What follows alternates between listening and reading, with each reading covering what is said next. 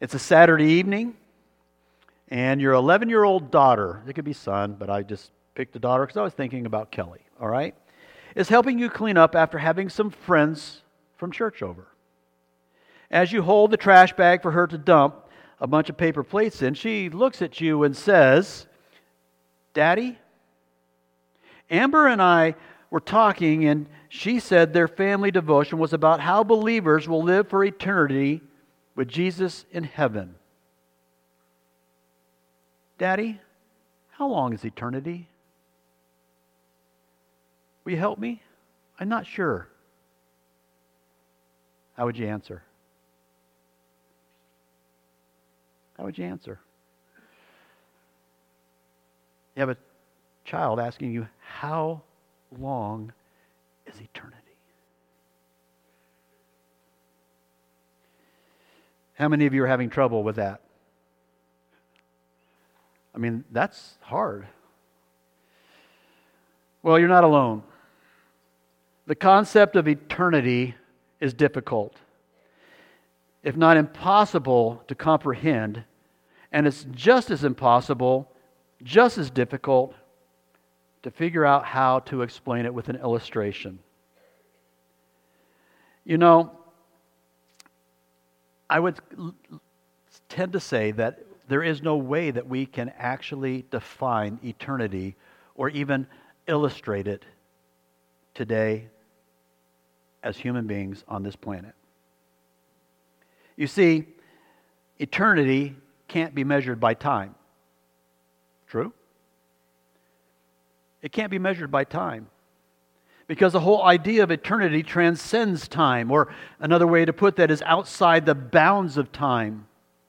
It is infinitely more than the mere passing of seconds, minutes, hours, days, weeks, months, years, decades, centuries, or millennia.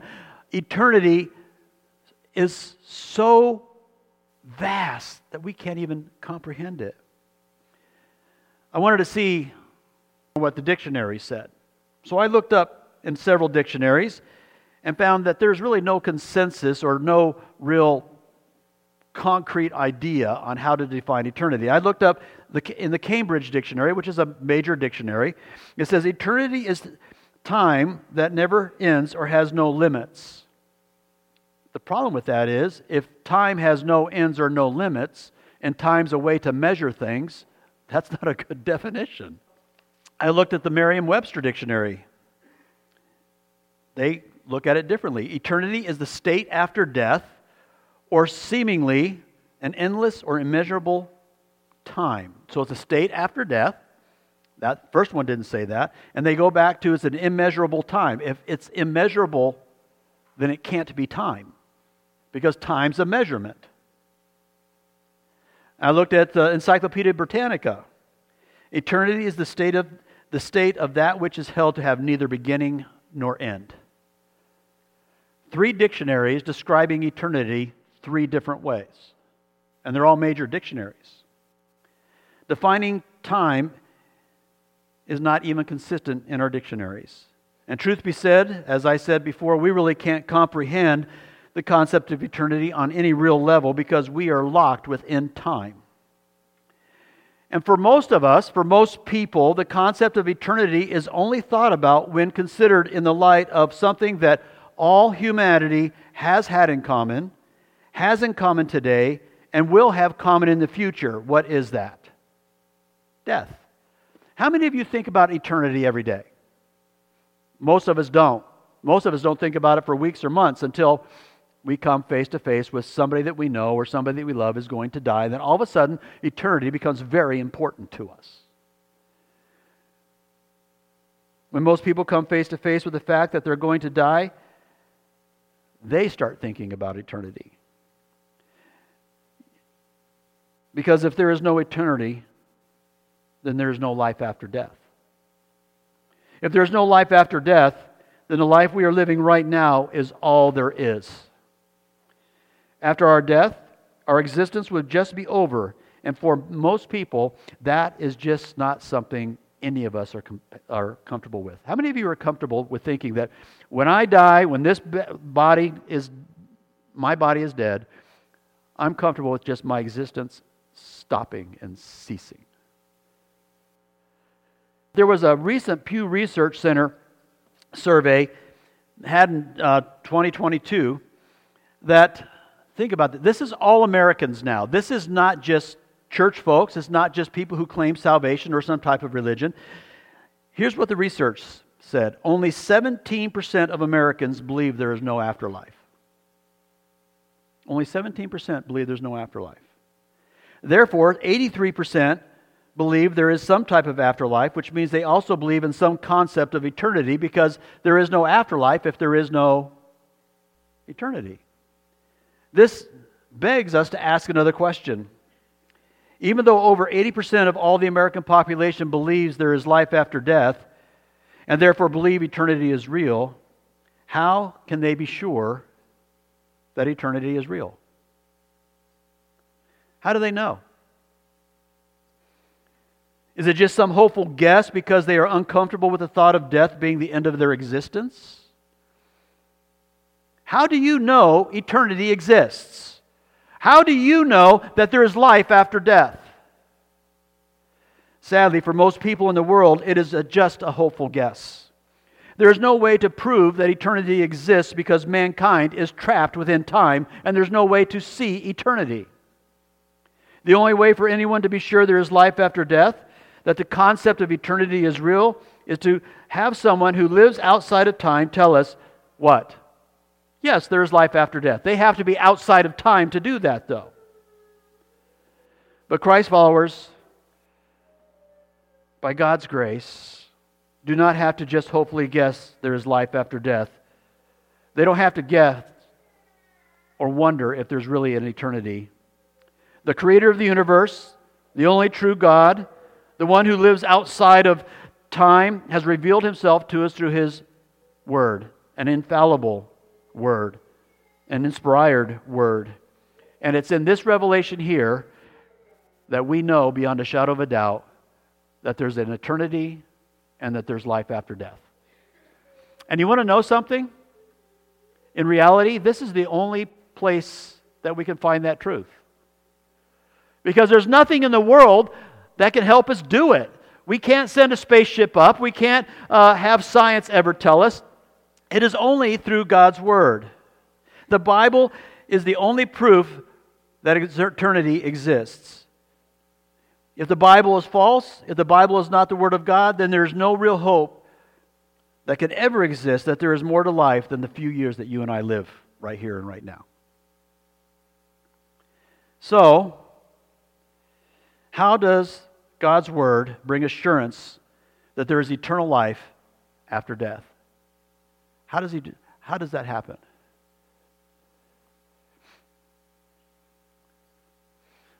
Let's look at what the Bible says. In Ecclesiastes chapter 12, verse 5, the they there in this passage at the end of Ecclesiastes is talking about old people. Even though there's a lot of young folks here, and this is not contextually talking to you, God explains at the end of Ecclesiastes what's going to happen to old folks. We don't have time to go through that. This may or may not apply to you. I'm not going to tell you one way or the other. They, old folks, are afraid also of what is high. Terrors are in the way. The almond tree blossoms, the grasshopper drags itself along, and desire fails because man is going to his what? Eternal home, and the mourners go about the streets. Man is going where? To his eternal home. Matthew 19:29, and everyone who has left house or brothers or sisters or fathers or mother or children or lands for my name's sake will receive 100-fold and will inherit what? Eternal life. Matthew 25:46, and these will go away into eternal punishment, but the righteous to eternal life. We get something revealed there to us, don't we? Not all eternal life for eternal or eternity is the same. We'll talk more about that in the next couple of weeks. But we understand that there is what from Matthew's perspective? Eternity. Luke 10:25, and behold, a lawyer stood up to put him to the test.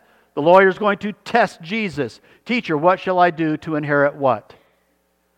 This is an unsaved man. This is a Jew who's concerned about life. For some reason, something in his life got him to thinking about eternity. So he's going to go to Jesus. He goes, hey, this is a pretty good test for Jesus. Let's see how Jesus answers.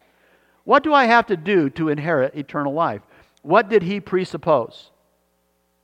What was in his mind? Eternity. Acts 13:48. And when the Gentiles heard this, remember, the Gentiles did not understand the gospel. They did not understand that the gospel was for them or that they could be included in the gospel. But here is at the time, right now, is where the Gentiles finally finally realized you could be saved by faith in Jesus Christ just like the Jews could. And when the Gentiles heard this, they began rejoicing and glorifying the word of the Lord. And as many as were appointed to what? Eternal life believed. As many as were appointed to eternal life believed. Romans 5:21. So that as sin reigned in death, grace also might reign through righteousness, leading to what? Eternal life. 2 Corinthians 5:1. For we know that if the tent, that is our earthly bodies, is our earthly home, is destroyed, we have a building from God, a house not made with hands, what? Eternal in the heavens. And then we have 2 Timothy chapter 1, verse 9. Who saved us and called us to a holy calling, not because of our works, but because of His own purpose and grace, which He gave us in Christ Jesus before when? Before the ages began, or another way to put that, before time began. And if it's before time began, we understand it is what? Eternity. By the way, the Holman Christian Bible and the King James translates this verse, before time began. And how about 2 Peter 1:11? For in this way there will be richly provided for you an entrance into the eternal kingdom of our Lord and Savior Jesus Christ. And we all say, Amen. These are just a few of many, many verses that speak to the existence of eternity and an eternal life after death. Apparently, from these verses and others, even though we really can't grasp the concept of eternity, God wants us to think about it. He wants us to reflect on it so that we have no doubt in our minds that eternity is real and that there is absolutely life after death. He goes, here's a concept I'm going to show you in my word multiple times. There is eternity, there is life after death. You can't get your mind around it, but I want you to think about it. I want you to come face to face with it multiple times. So how does God's Word bring assurance there is eternal life after death? First, it speaks about eternity over and over and over. And it reveals God has put eternity in our hearts. So if you would please, turn with me to Ecclesiastes chapter 3. Ecclesiastes chapter 3. And we're going to read verses 9 through 11. Ecclesiastes 3, starting in verse 9. What gain has the worker from his toil? I have seen the business that God has given to the children of men to be busy with. He has made everything beautiful in its time. Also, He has put eternity into man's heart. Yes, so that he cannot find out what God has done from the beginning to the end. Think about what verse 11 says. He has made everything beautiful in its time. Amen? That means your worst day on the planet. In His time, is that beautiful? Nobody is really shaking their heads here now. You're all looking at me like, yeah, we know it's truth, but we're not going to identify it as truth. But He has made everything beautiful in His time. He has also put eternity into man's heart. He has put eternity into man's heart. So in this passage and coming up to this verse, what is Solomon's point here? The context is God reveals He has a proper time for every event, and we naturally want to, as human beings, we naturally want to grasp the whole plan He has for our lives. True? How many of you would really, some of you would say, no, I don't want to, but how many of you would really just, God, show me what the rest of my life's going to be like? I want to know the whole thing. I've grown old enough now to where I say, ain't no way. All right? But we have an internal desire to really know what's going on. True? Something comes into your life. Maybe it's a good, especially a bad situation. And what is the first thing you ask God? Why are you allowing this? Or why is this happening? Because we want to what? Know. And so in the context, we as humans want to know. We see that in verse 9. He says, what gain has the worker from his toil? Why do we toil? What is the purpose of it? What's going to come about in my life if I put all this work into it? I want to know. And it's that idea that we want to know. Mankind inherently wants to know what benefit a life of toil brings. And then Solomon lays out 3 truths about mankind. We're not going to go over them. I'm just going to mention them to you. In verse 10, we must take steps to discover and fulfill the duties to be done each day. We need to look at each day and fulfill the duties there in verse 10. In the first part of verse 11, doing the right thing at the right time yields a beautiful sense of fulfillment. If we do the right thing at the right time, are our lives, do they feel like we've accomplished something? Yeah. They do. And then we get to the point, we're talking about, where it says that He has put eternity into man's heart. And you know what He's saying? God has infused in us a sense of eternity. A sense that there's something bigger out there. That sense of eternity that drives us to continually strive to find that bigger and better something. We as humans all the time want to find something bigger and better. It's just part of who we are, true? We work in our careers for something bigger and better. We work to build houses and to have good bank account because we're looking for something bigger and better. Sometimes we change careers because we're looking for something what? Bigger and better, something different. In fact, this drive explains why mankind has made so many advances in science, in philosophy, in human knowledge and theology. It's this drive that makes it possible for us to look at the bigger picture. And it's because we were created in the image of God. It's that internal, infused image of God that makes us want to look and see the big picture, to figure things out, to decipher what the world is about, to decipher what the future has. And this is one thing that completely and utterly separates us from the animals. Do the animals have any sense of the big picture? They don't. They don't want to know the whole plan. They don't try to discover the secrets of the world. They don't have a desire to figure out the concepts like eternity. We are the only living thing on this planet made in the image of God. We are the only part of God's creation that He has put eternity in our hearts. This sense of eternity is part of every human, not just those who are Christ followers. Again, going back to that Pew Research survey that we mentioned earlier, as I said earlier, according to the data in the survey, over 83% of Americans believe in the afterlife. 83%. Why? Because they understand what?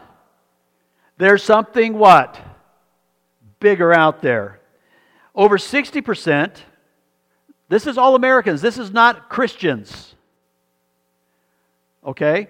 Over 60% believe they will be reunited with their loved ones when they die. Why? Where do they come up with that? They can't prove eternity. They can't prove an afterlife. But 60% of Americans believe that they're going to see their loved ones again. 62% believe they will meet God when they die. 44% believe they will be able to see what is happening on earth after they die. And you're looking at this and you're going, why is there such an overwhelming belief that there's an afterlife of some kind, even by those who deny Christianity? It's because God has placed eternity where? In our hearts. It's part of who we are. But we need to ask a question. The survey said that there are 7%, which is a really low number comparatively, 7% believe in no afterlife, in no eternity. They actually believe that life ends right now. Why can they do that when God has put eternity in their hearts? Turn with me, please, to Romans chapter 1. We have an answer. God answers this question for us in Romans chapter 1. We're going to start in verse 18. Verse 18. So why are there people who can actually cover up or suppress this idea of eternity that God has put into them? Verse 18, for the wrath of God is revealed from heaven against all ungodliness and unrighteousness of men, who by their unrighteousness, what do? They suppress the truth. They suppress the truth. For what can be known about God is plain to them. They have to physically, consciously do what? Suppress the truth, because the next thing it says, for what can be known about God is plain to them. Who is the them? Anyone. Because God has shown it to them. For His invisible attributes, namely His eternal power and divine nature, have been clearly perceived ever since the creation of the world in the things that have been made. So they are without excuse. Why can some people just ignore or suppress the knowledge that God has given them about eternity and the afterlife? Because they don't want to deal with it. They just push it down. And they have faith in their own wisdom. And so God, as the passage continues, gives them over to foolishness. God's Word brings us great assurance there is eternal life after death because His Word constantly speaks to it. And because His Word says He has planted eternity in every human heart. And that truth is proved true every day because the mass majority of people know in the depths of their hearts there is life after death and that eternity is real, even though they can't prove it. We know it's infused into us. We know it's part of who we are. But we haven't looked at the most important reason we have assurance of that God's Word clearly reveals there is eternal life after death. The most important reason is because Jesus Christ taught about eternity. Jesus Christ taught about eternity. Turn with me, please, to Matthew chapter 25. Matthew chapter 25. We'll be starting in verse 41. Look at verse 41. Then He, and this is Jesus Christ, will say to those on His left, depart from me, you cursed, into the eternal fire prepared for the devil and his angels. What does Jesus say about eternity here? What's He say? There's going to be what? Eternal fire. Now turn over to look at verse 46. And those who did not do what He's describing in verses 41 through 45, verse 46, and these will go away into eternal punishment, but the righteous to what? Eternal life. Is there any doubt in this one passage that Jesus Christ is teaching that there is eternal life? It's not. And so, let's read a couple more. Mark 10:30. Who will not receive 100-fold now in this time, houses and brothers and sisters and mothers and children and lands with persecutions, and in the age to come, eternal life? John 3:16. Everybody say this with me because most of us know it. For God so loved the world that He gave His only Son, that whoever believes in Him should not perish but have what? Eternal life. John 5:24. Truly, truly, I say to you, whoever hears my words and believes him who sent me has eternal life. He does not come into judgment, but has passed from death to life. Amen. These passages and so many others that we just don't have time to go over tonight, or this morning, leave no doubt that Jesus taught about the existence of eternity and therefore life after death. He told every one of His disciples, there is eternity. It's real. And if you follow me, if you believe in me, you will have eternal life. You will not die.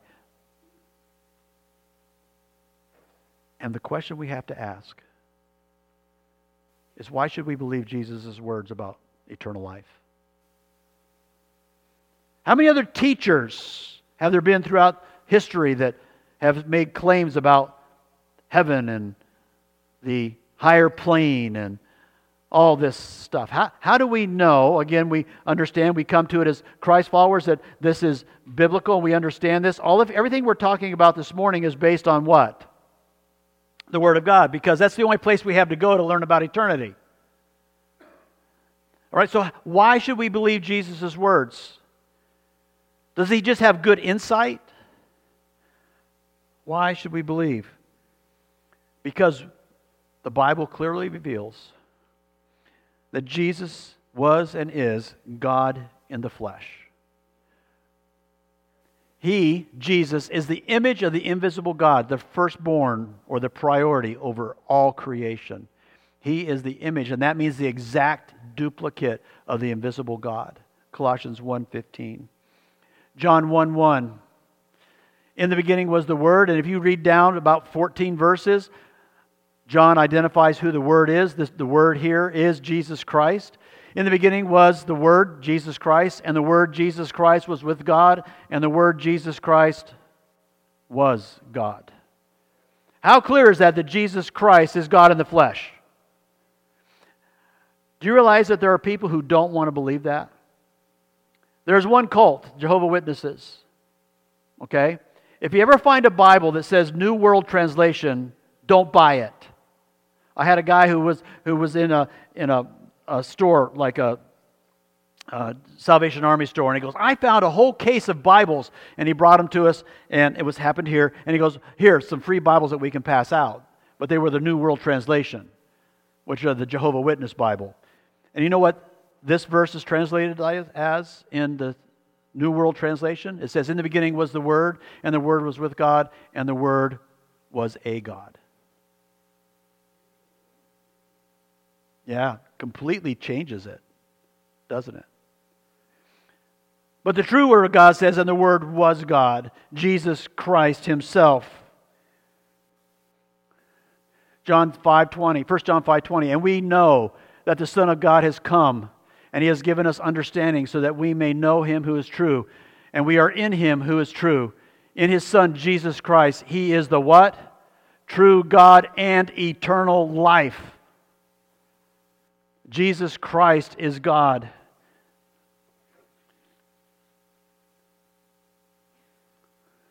Turn with me, please, to Hebrews chapter 1. Hebrews chapter 1, starting in verse 1. Long ago, at many times and in many places, God spoke to our fathers by the prophets. But in these last days He has spoken to us by His Son, whom He has appointed the heir of all things, through whom also He created the world. He is the radiance of the glory of God, the exact imprint of His nature, and He upholds the universe by the word of His power. Jesus Christ is God in the flesh. There is no doubt. Over and over in the Bible, He portrays it through His miracles. He portrays it in how He responded to those who hated Him. He taught about it. He claimed for Himself as far as being God. He claimed names for Himself that only God can have. And according to the verses we've looked at and other verses, Jesus is God, and as God, He created the world. Now, let me just pause here. He created the world. Remember, the question is, why should we believe Jesus Christ knows about eternity? If Jesus Christ created the world, what does that mean?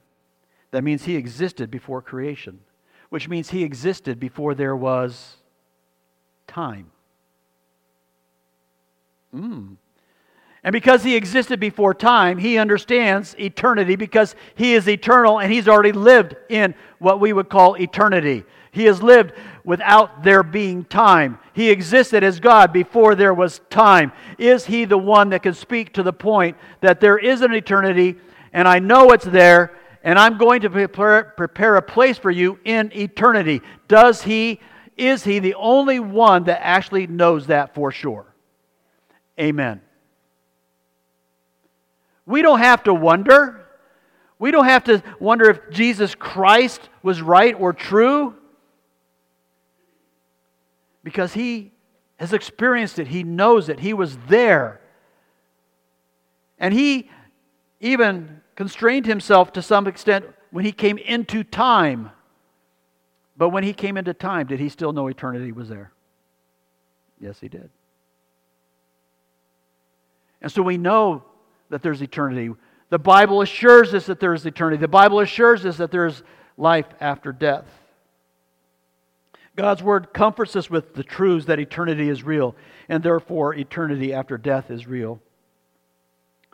The Word constantly speaks of it. His Word says that He planted eternity in the human heart, and we also have an eyewitness, Jesus Christ Himself, who lived outside the confines of time, who taught that eternity is real. So, why take the time to reflect on eternity today? Why? I haven't had anybody die close to me. I haven't been almost killed. I mean, there's nothing to make Pastor Mark just start thinking about eternity. You know, it's not like our 11-year-old daughter or son or grandchild is really going to ask us to explain eternity. And actually, many of us hope what? They don't, right? This is a great question. Why take the time to reflect on eternity this morning? Well, you're going to have to wait till next week. You see, because we have to come to a place that we have to ask, where are we going to be in eternity? Do we know that it exists? Yes. Unequivocally. Anybody who's here this morning has seen that the Bible definitely shows there's an eternity and definitely shows that there's life after death. But the question is, does everybody go to the same place? Are we just one big happy family then up in, as humankind up in eternity? Is there different places that different people go in eternity? Those are important questions, right? Because do you want to know where you're going to spend eternity? I mean, remember, we want to know the whole picture, right? I mean, as I studied this and as I thought about this, I want to know for sure where I'm going. I don't want to, I know there's eternity, and I think I know where I'm going to go. I think I know how I'm going to exist in eternity. You see, we're going to have a quick study on heaven and hell. But heaven and hell mean nothing. The concept of heaven and hell mean nothing until you understand what exists. Eternity.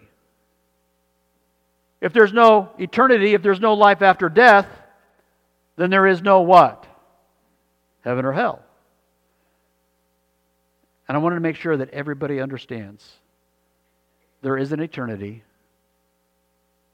Everyone is going to live in eternity, but not everybody's going to live in the same place in eternity.